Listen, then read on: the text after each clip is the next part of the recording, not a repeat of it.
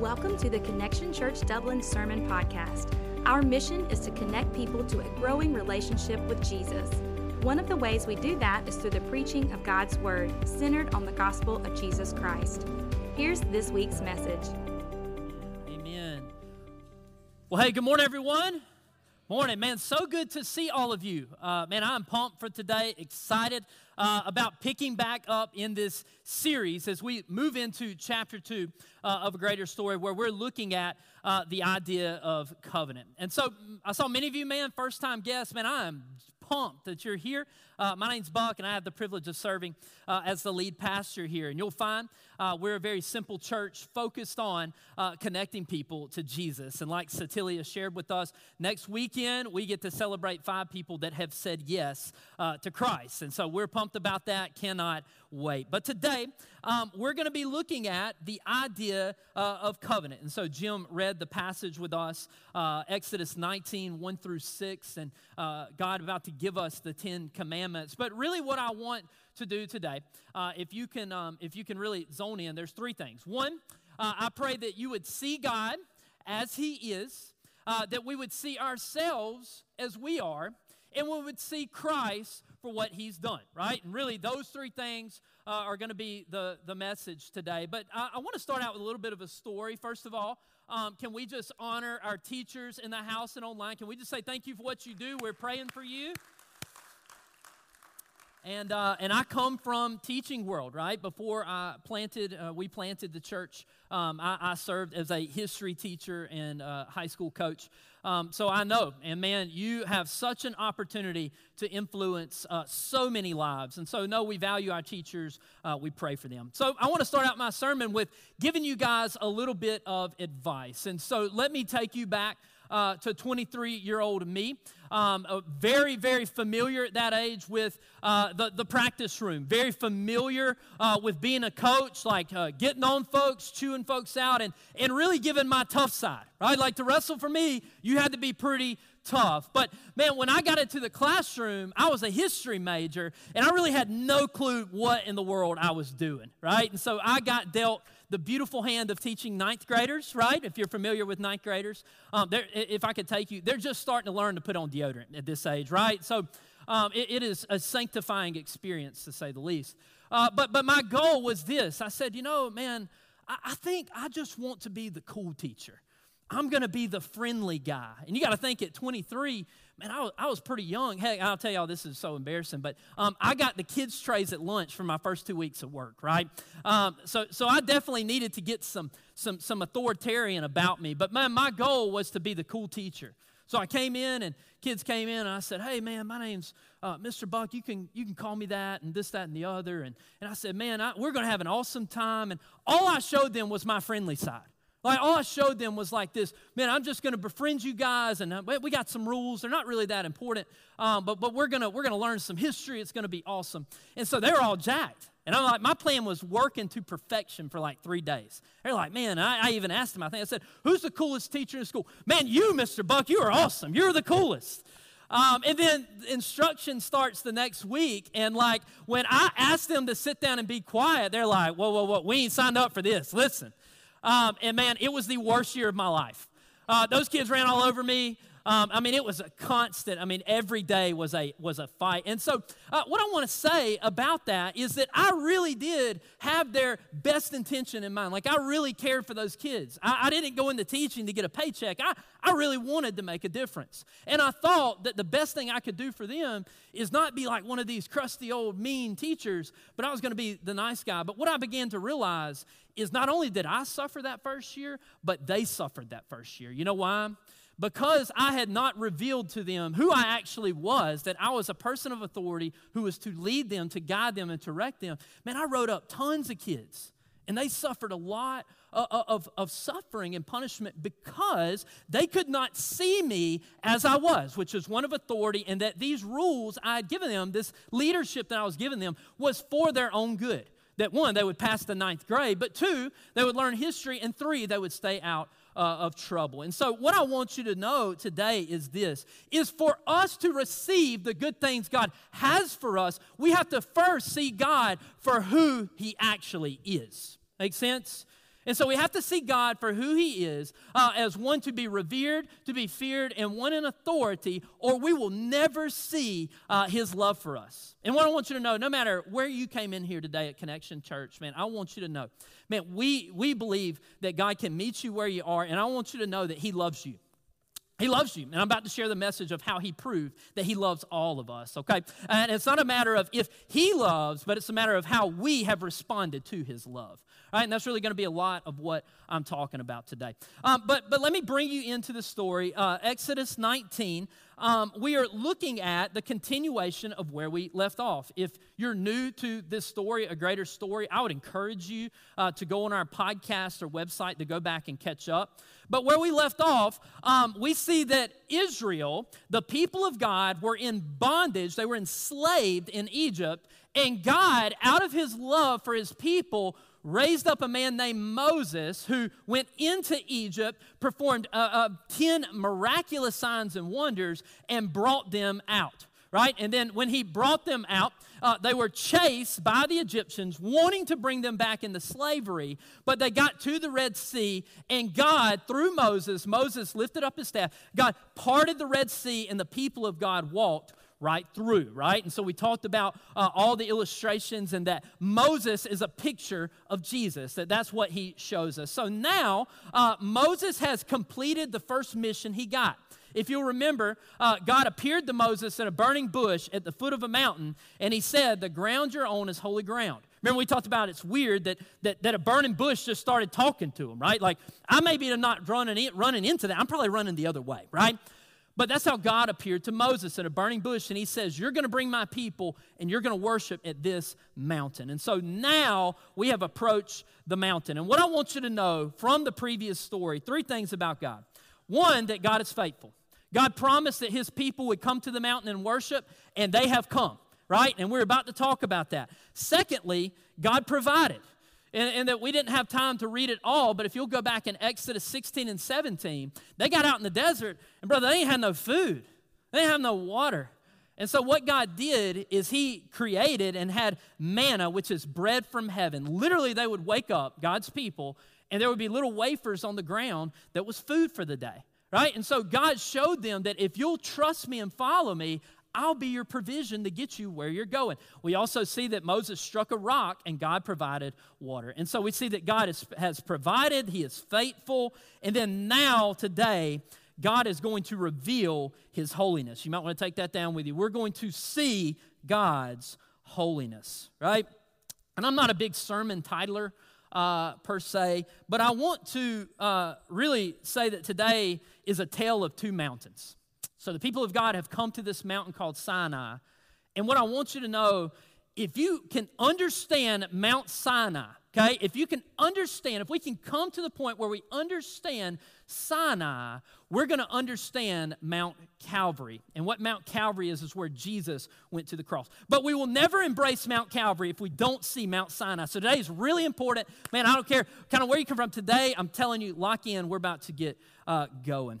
And so we have to see God fully to embrace the gospel fully. The tale of 2 mountains. We have to see Mount Sinai before we can see Mount Calvary. We have to see God before we can see Jesus fully as what he did for us. And so that's what we're going to be talking about. So first thing I want you to see, number 1, if you're taking notes, see God. I want you to see God as he actually is. I want you to see God as he actually is. So let's look in our passage and look at verse number 2. It says, after breaking camp at Rephidim, it says they came to the wilderness at Sinai and set up a camp there at the base of Mount Sinai. So they weren't going up the mountain. They were a distance away from the mountain, and they set up camp. These are God's people. Then Moses climbed the mountain to appear before God, and he called to him from the mountain and said, give these instructions to the family of Jacob. Announce it to the descendants of Israel. You have seen what I did to the Egyptians. You know how I carried you on eagle's wings and brought you to myself. Now, if you will obey me and keep my covenant, you will be my own special treasure from among all the peoples of the earth, for all the earth belongs to me. Verse 6, and you will be my kingdom of priests, my holy nation. This is the message you must give to the people of Israel. And so what happens here is he says, hey, I'm about to give you instructions of how to live, right? And what he does after this, in the rest of verse 19, he says, Moses, I want you to set up a boundary around this mountain, okay? And I'm telling you to set up this boundary because if anyone other than you or Aaron comes across this boundary, that they're not going to be able to withstand my presence and they're going to die, right? I mean, he said, it don't matter who it was, older person, younger person, animal, if you touch this thing, like you're going to die. And the reason why is because our God is a God of purity and holiness. And so if anything that wasn't pure and holy came into his presence, it could not withstand his goodness. In fact, the priest here, he tells the priest to go wash thoroughly. And in this day, if you were a priest, and the people of Israel, like, you had to bathe and bathe and bathe. You had to have on perfect white linens. He even said you couldn't have relations with someone for days before coming into the presence, right? Now, one, if you guys know me, I'm not a model of hygiene, okay? And so I think coffee is just getting going good when it's been in the pot for about 3 days, right? It's really simmering, you know? So your boy probably drops dead in the camp, right? I'm not making it close to the boundary. But even the cleanest of clean could not even get to the base of the mountain. The cleanest of clean, those that clean themselves up the best they can, he said, Moses, keep them at the boundary because they cannot withstand my holiness. And so this is the kind of thing we see. And one, I want you to ask, like, why would God reveal himself in this way? Why would God reveal himself in a way that is fearful? Well, I want to look in chapter 20, verse 18. I want you to turn there. And let me give you some context. We're going to go back and read. But he's just given the 10 Commandments. Like God spoke to Moses, and his voice, the people trembled in fear. And he gave Moses the 10 Commandments on tablets, and he's going to come down the mountain. But the people at the camp just heard his voice and saw the lightning and the thunder. And I want you to see what Moses tells them. Verse 18. It says, when the people heard the thunder and the loud blast of the ram's horn, and when they saw the flashes of lightning and the smoke billowing from the mountain, they stood at a distance, trembling in fear. So think about that. That many of us are like, man, I'd sure like to see God. Well, listen, every time anyone comes into the presence of God, it is not a friendly thing. It is one of reverence and fear at someone that is so good, so pure, so holy that man, I do not deserve to be here. It's a fearful thing to come into the presence. And that's what God is teaching the people, that he is one to be feared and revered. Remember, we have to see God for who he is before you and I are about to embrace what he's done. This is the God we serve.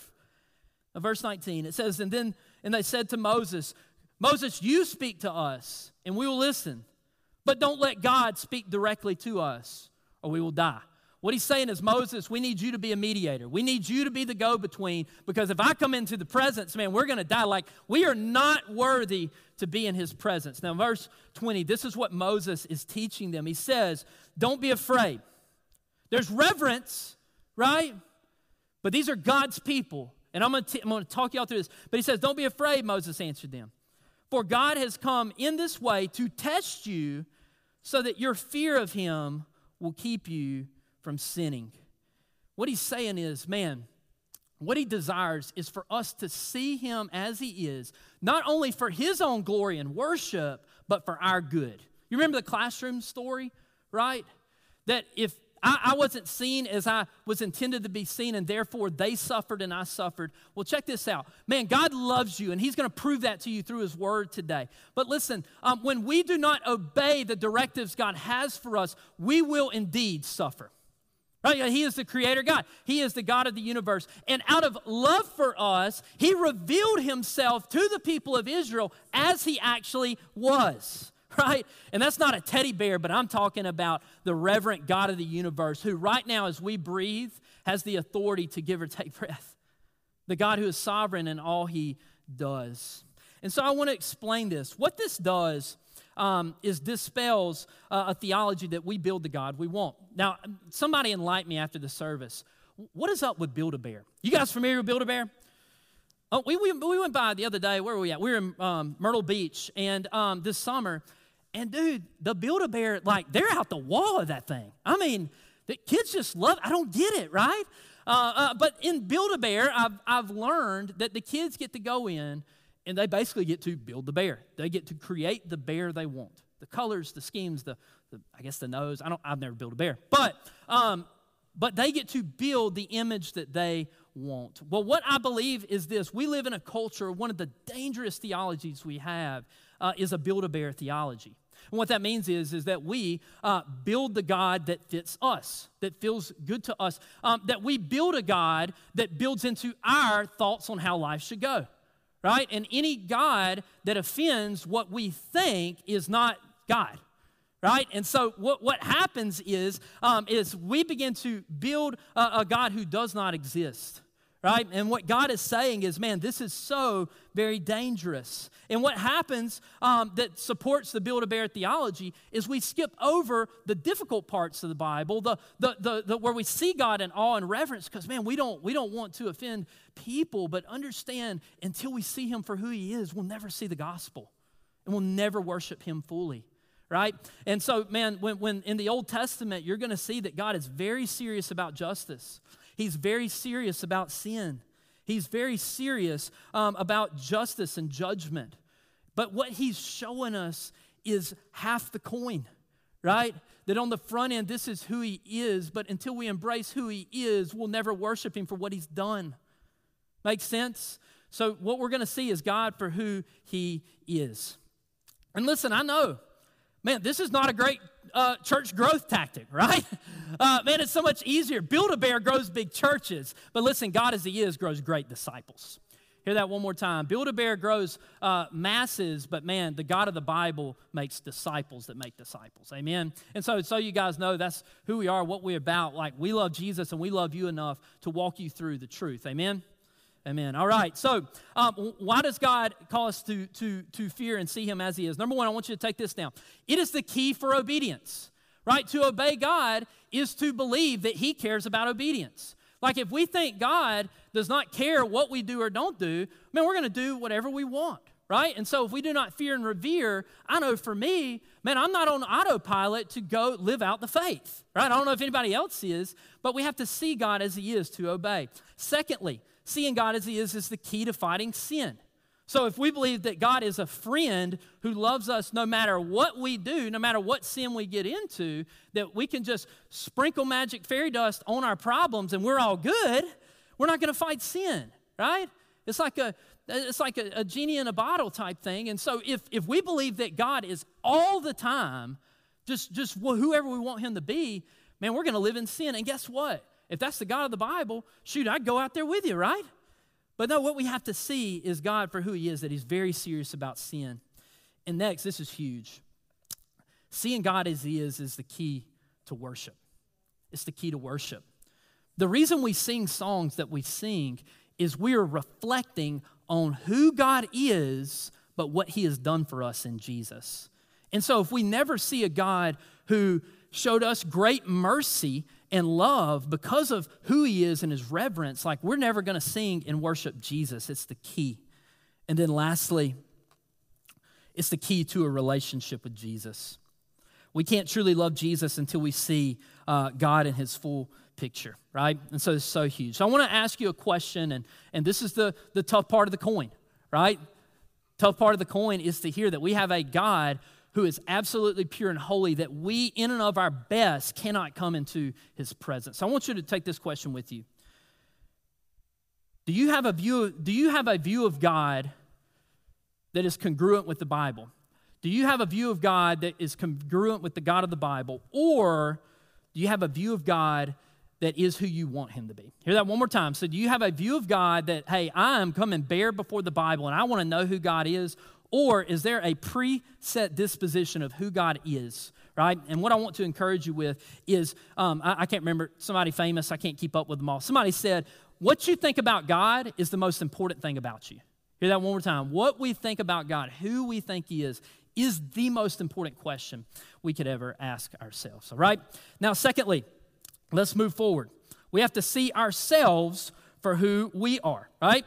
And I'm going to read to you, starting in, and I'm not going to read it all, but I want to read chapter 20, starting in verse 1, and I'm going to read a couple passages.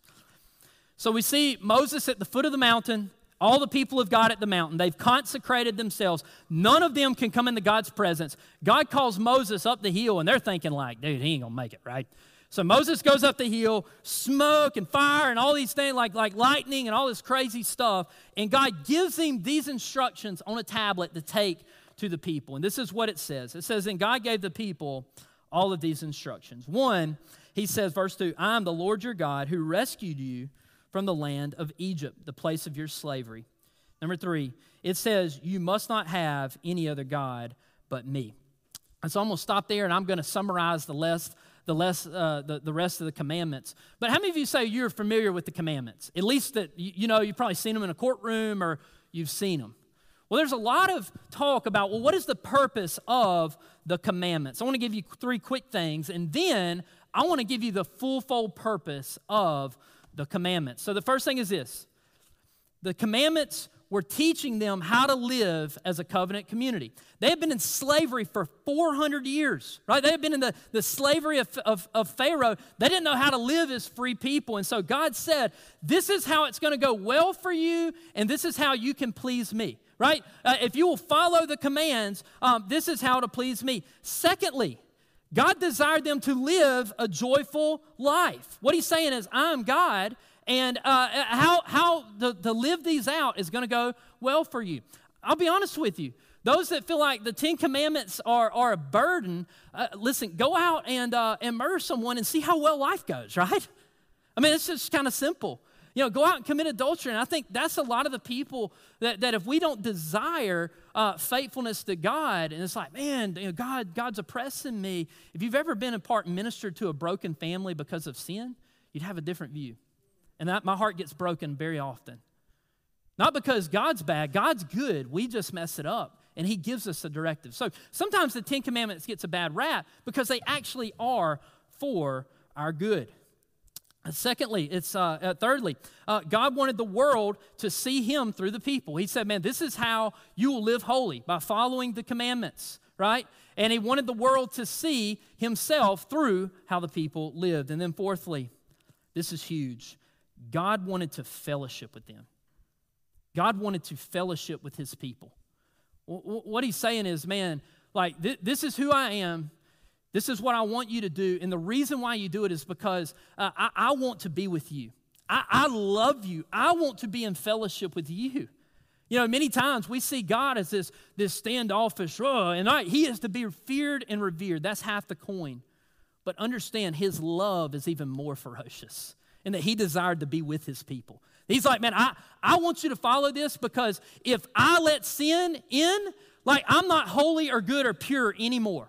But because I want to be with you, here's what I want you to do. And my desire is to walk among you, to bless you, for you to be a holy people, and I'll be your God. And what we see is the covenant formed, right? Like I'm going to be with you. And he says, I want you to be with me. And because if you will obey these commands, man, I'm going to roll with you. I'm going to defeat nations. I'm going to establish you. I'm going to be with you. I'm going to bless you. And listen, God has never failed on his promises. You guys hear me? He's never failed, but listen who went the other way. It was the people of God. It was the people of God who disobeyed. It wasn't that God was bad. Man, God's good. They just went the other way. And what I want you to know about the commandments is this. Because if they'd have fully followed, God would have established and the world would have seen who he was through the people. But what we learn when we look at the whole of the Bible, I want you to take this down. The full purpose of the commandments wasn't to make us perfect, but to reveal our brokenness. Hear that one more time. The full purpose of the commandments was not to make us perfect, but to reveal our brokenness. You say, but what does that mean? Well, we're going to take a little test. Man, school teachers, y'all feel like it's session's in, but even before tomorrow starts, right? What we're going to take is the 10 Commandments test. So right now, if you took the 10 Commandments test, how well would you say you'd score? Would you say you'd make like a 50, a 30? Man, I'd make a 90, bro. Man, I've been living right?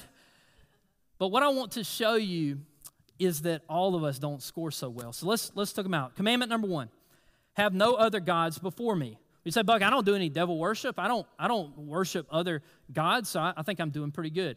Well, let me ask you the question. Into God's holy and pure standard, have you ever loved something for a day, 10 minutes, more than you love God? Ever?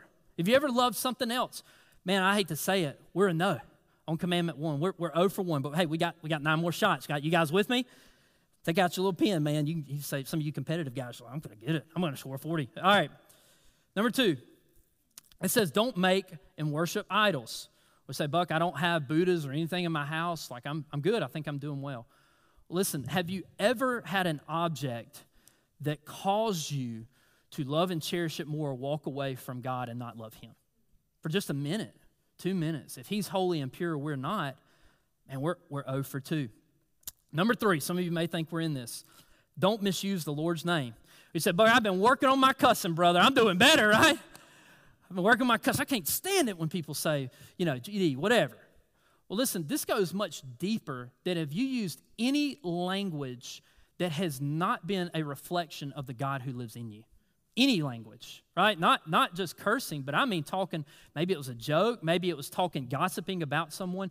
If so, if we are carriers of God, we have broken the commandment. Dadgummit, we're 0 for 3. Number 4, observe the Sabbath. Keep it holy. That means we have a day set apart for rest. We do nothing.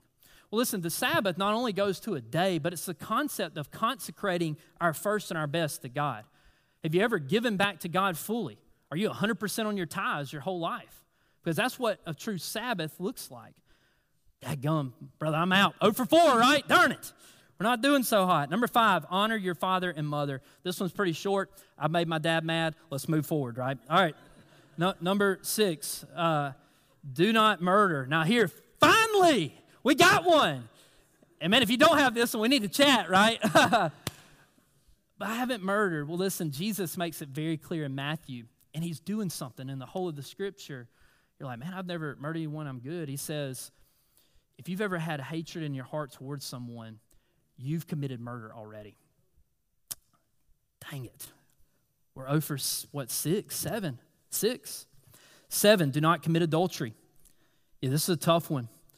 And you're like, man, well, I've stayed pure. I've stayed inside the covenant. Well, Jesus shows us again in the Gospels. He says, if you've ever had a lustful thought towards someone, you've committed adultery already. I'm guilty. 0 for 7.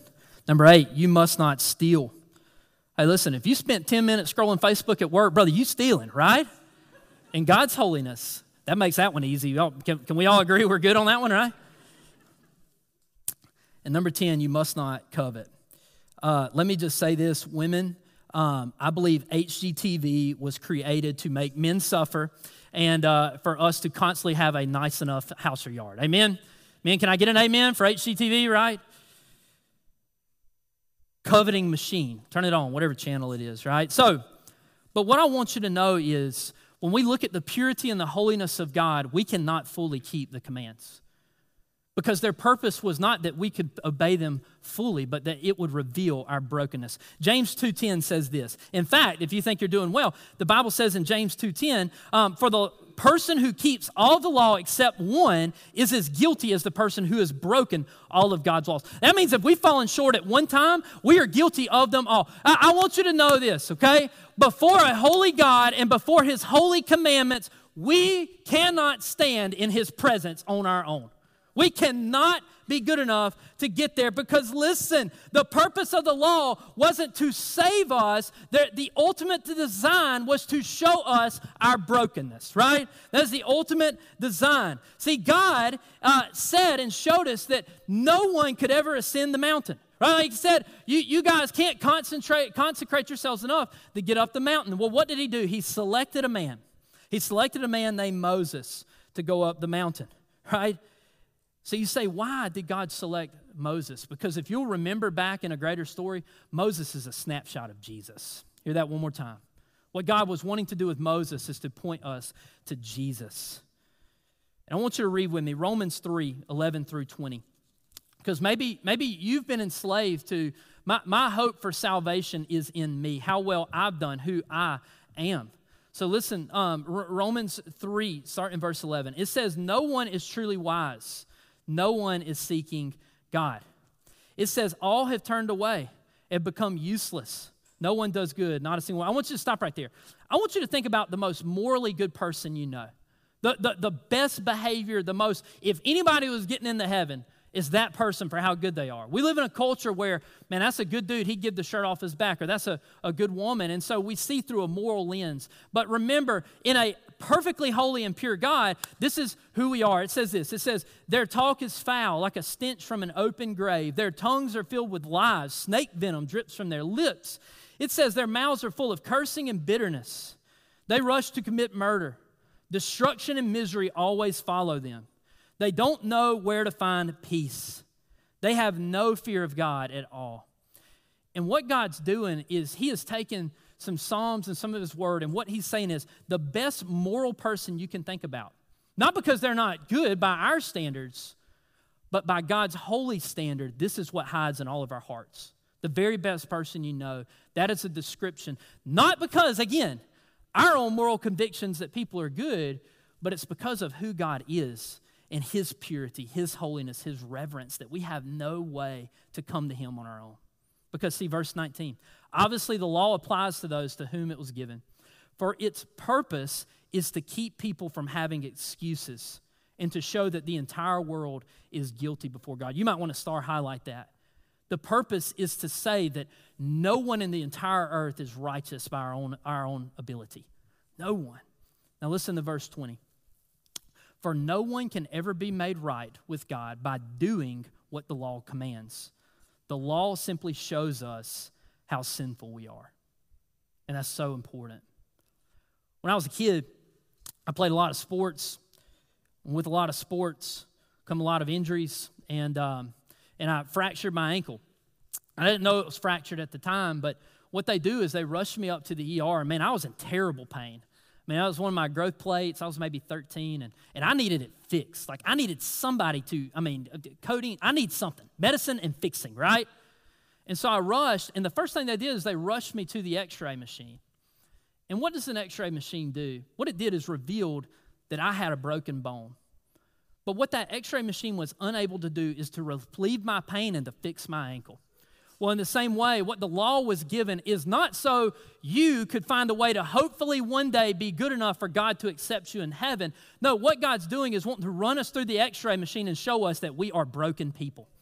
And so, listen, take this with you, okay? If we don't see, and listen, the law reveals to us the problem, but it'll never provide the cure. Hear that again. The law provides the problem, it exposes the problem, but the law could never provide the cure. And so you say, Buck, listen, you just read the 10 Commandments. I'm sitting under conviction right now. How can I get right with God? If God is on that holy mountain and no one, not even priests, not even people that are good people, can go up the mountain. How do I get made right with God? Number 3, take this down. If you've tuned me out, I want you to lean in. We have to see Christ for what he's done. We have to see him because you can't be made right apart from him. And this is where the gospel becomes beautiful. One of my favorite songs. It's called The Songs of Ascent. I think Hillsong sings it. It says, who could dare ascend that mountain? I couldn't. On my best day, I couldn't go up the holy mountain of God. On my best day, I couldn't make it up the mountain. Listen, I'm a mess up. I am not worthy to come into his presence. But listen what God did. Jesus, like Moses, ascended a mountain that we could never go up. And that mountain was called Calvary. And on that mountain, Jesus went up in the presence of God, and he took the sins of the whole world onto himself. And I want you to think about that trek up the pathway of Mount Calvary. It might as well have been the pathway on up to Mount Zion, which is heaven. And what Jesus was doing was forging a path that we didn't have to work toward. We just had to grab his hand and walk with him up to the top of the mountain. He made a way where there was no way. He made a pathway. That's what Jesus did. But I want you to know, if we don't embrace the reality of Mount Sinai, we'll never cherish and worship Jesus for what he did on Mount Calvary. Hear that again. If we don't see Mount Sinai, we can never come and just let loose, sing, listen to the word of God, go love our kids well, go love our significant others well. We can never go and love people and make disciples if we don't see God for who he is and what he's done. This is the heart of worship. Everything flows from the gospel message. One of my favorite quotes, Thomas Watson said this, until sin is bitter, Christ won't be sweet. Hear that again, until sin is bitter. So I want you to imagine, as we're talking about mountains, the Bible says that God is a just God, and that as we see, when we come into his presence, if he came, he's going to judge sin. That's just going to happen. So I want you to imagine a mountain erupting. A volcanic mountain, and lava is rushing down the hill, and we're at the base of the mountain, and man, we're done. We can't run. If y'all have ever seen it happen, brother, I don't care if you got some, I know Olympics on, some Usain Bolt in you. You ain't getting past the lava. You can't run. And so all we're doing, we're ready to embrace it. And a man jumps in front of us and says, stand back. And he takes all the wrath on himself. It's a perfect funnel, and he takes everything coming out of that mountain that was desired for us, that was meant for us in our brokenness. And he said, I'll take it. I'll take all this. And if you would place your faith in me, man, you can come up the mountain with me. You can come be with God for all eternity. This, brothers and sisters, is the gospel. And I want to finish with this passage, Romans 3:21 through 24. I want you to read it with me. So we got done. We've seen that the law is the x-ray machine, but it can't provide the cure. I love the Bible so much because Romans 3 now gives us the cure. It says, but now God has shown us a way to be made right with him without keeping the requirements of the law, as was promised in the writings of Moses and the prophets long ago, verse 22.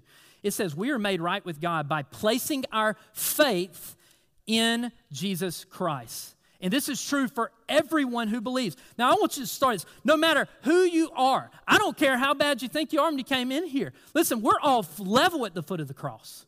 Right? Our sin is seen the same in God's sight. We just saw this. That maybe you feel like you've had to clean up to come here. But listen, God has said, I've done the cleaning up so I can meet you here.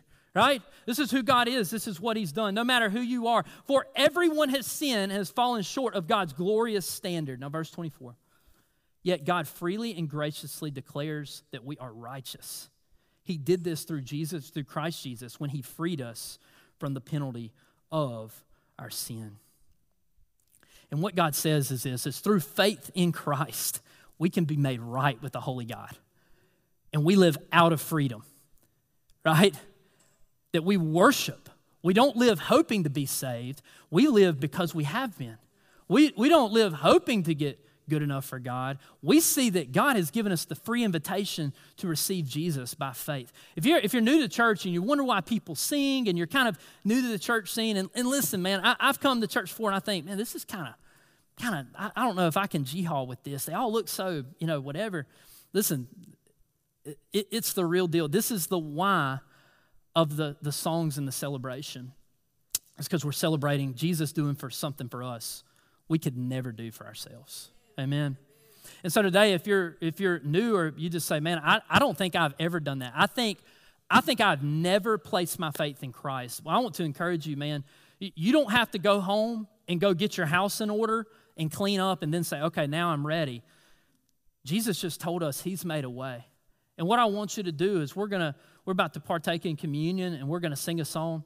I want you to let us know. You can come find me. You can find a blue connector, or you can go on our QR codes and say, like, today's the day I want to come to know Jesus, right? And so that's the beautiful message.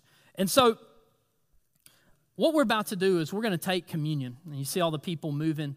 And what communion is it is remembering the news that I just shared with you. It's to remembering what Christ has done for us. That if you're in Christ, if you've placed your faith in Christ, well, this is one of the ways we celebrate. And maybe today the gospel has become kind of stale, or we just haven't heard that freshness of why we worship, why we serve, why we give, why we evangelize, why we do everything we do as believers. we do it all because of the gospel. Because God's worthy of our life. He's worthy for us to fight sin. He's worthy for us to obey. He's worthy for us to gather with the believers. He's worthy for us to sing. He's worthy for us to love our spouse. He's worthy for us to disciple our kids. He's worthy of our life. And so as our connectors come forward, as we pass out communion, I want to share what God says. He says that we're to take bread, and you'll find a wafer. And he says, this is my body, broken for you. That when I went up to Calvary, they broke my body so that you wouldn't have to be. And then he said, this juice, this is my blood. And he said, this is the blood poured out for me, for you on the cross. And he says, because of what I did, man, you'll never have to suffer judgment. You'll never have to be punished or suffer those things. And so what I want to encourage you is we get ready to partake, to think about that. And if you'd like to partake in communion, they're going to come forward. Is that right? They're going to come to you. Okay. Connectors, you can go ahead and start passing out communion. And I want you to know that this is a sweet gift for believers. And so if you're kind of on the fence about that, man, you feel free to kind of think through, man, what is God doing? But man, if you know today you've heard this message and God has come to change your life, to save you, I want to encourage you to take communion. Let that be your first step. Let that be your first step of worshiping Jesus with your life. And this is why we worship. It's not just about how good or bad we are. It's about how worthy He is, that He is worthy of our life. And that Christianity isn't about behavior modification. It's about heart transformation. And the Bible says in Ezekiel 36, He says, I'll give you a new heart. He says, the one that you realize, man, has lived in sin and been about sin. He says, I'll take that heart out and I'll give you a heart of flesh, a soft heart, a heart that will make you different. That you'll desire the things of me. You'll want to be with me. And I'm telling you, I was a hard-headed dude, man, just a tough old guy that didn't want anything to do with Christ. And man, he gave me a new heart. And I'm so grateful that I can worship Jesus forever with you guys in all eternity. So as we get ready, I know we're passing a few more out, but if you'll take the bread, and Jesus said, this is my body. Eat and do this in remembrance of me. And you can take the bread.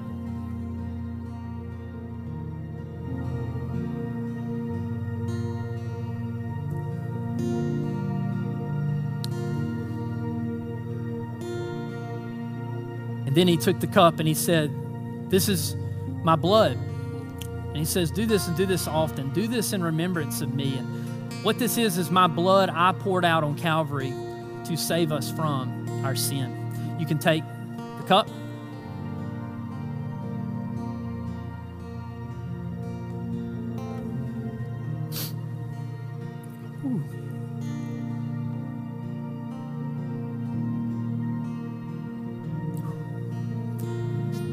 And yeah, I just want y'all to know something, man. I am not a perfect pastor, far from a perfect preacher. But I do genuinely desire for you to come to know Christ. And I want you to know that I really do believe this message. And that's why I stand here week after week, because I love Him and I love you. And so no matter where we are in our faith, I pray that today is a great reminder of the why. And I pray I've served you well by preaching the truth. Amen? Amen. Let's pray, and then we're going to worship in a manner worthy of the gospel. Lord, we love you. Thank you for these men and women. What an incredible privilege it is to stand and open your word. God, especially reading about today, God, what a privilege it is to have the opportunity to preach your word and to preach the gospel. Lord, your word says that the gospel is the power of God unto salvation. God, I'm trusting you with that. And Lord, I'm just so grateful. And all our brothers and sisters online, I pray that God is moving and stirring in their lives as well. So Lord, we love you, and I love this body, and I thank you. In Jesus' name, amen. Amen. Love you guys. Thanks for tuning in to the Connection Church Dublin Sermon Podcast. We pray that this message stirred your affections for Jesus. We would love for you to subscribe to the podcast and share it with others. For more information about our church and other resources, please visit connectiondublin.com.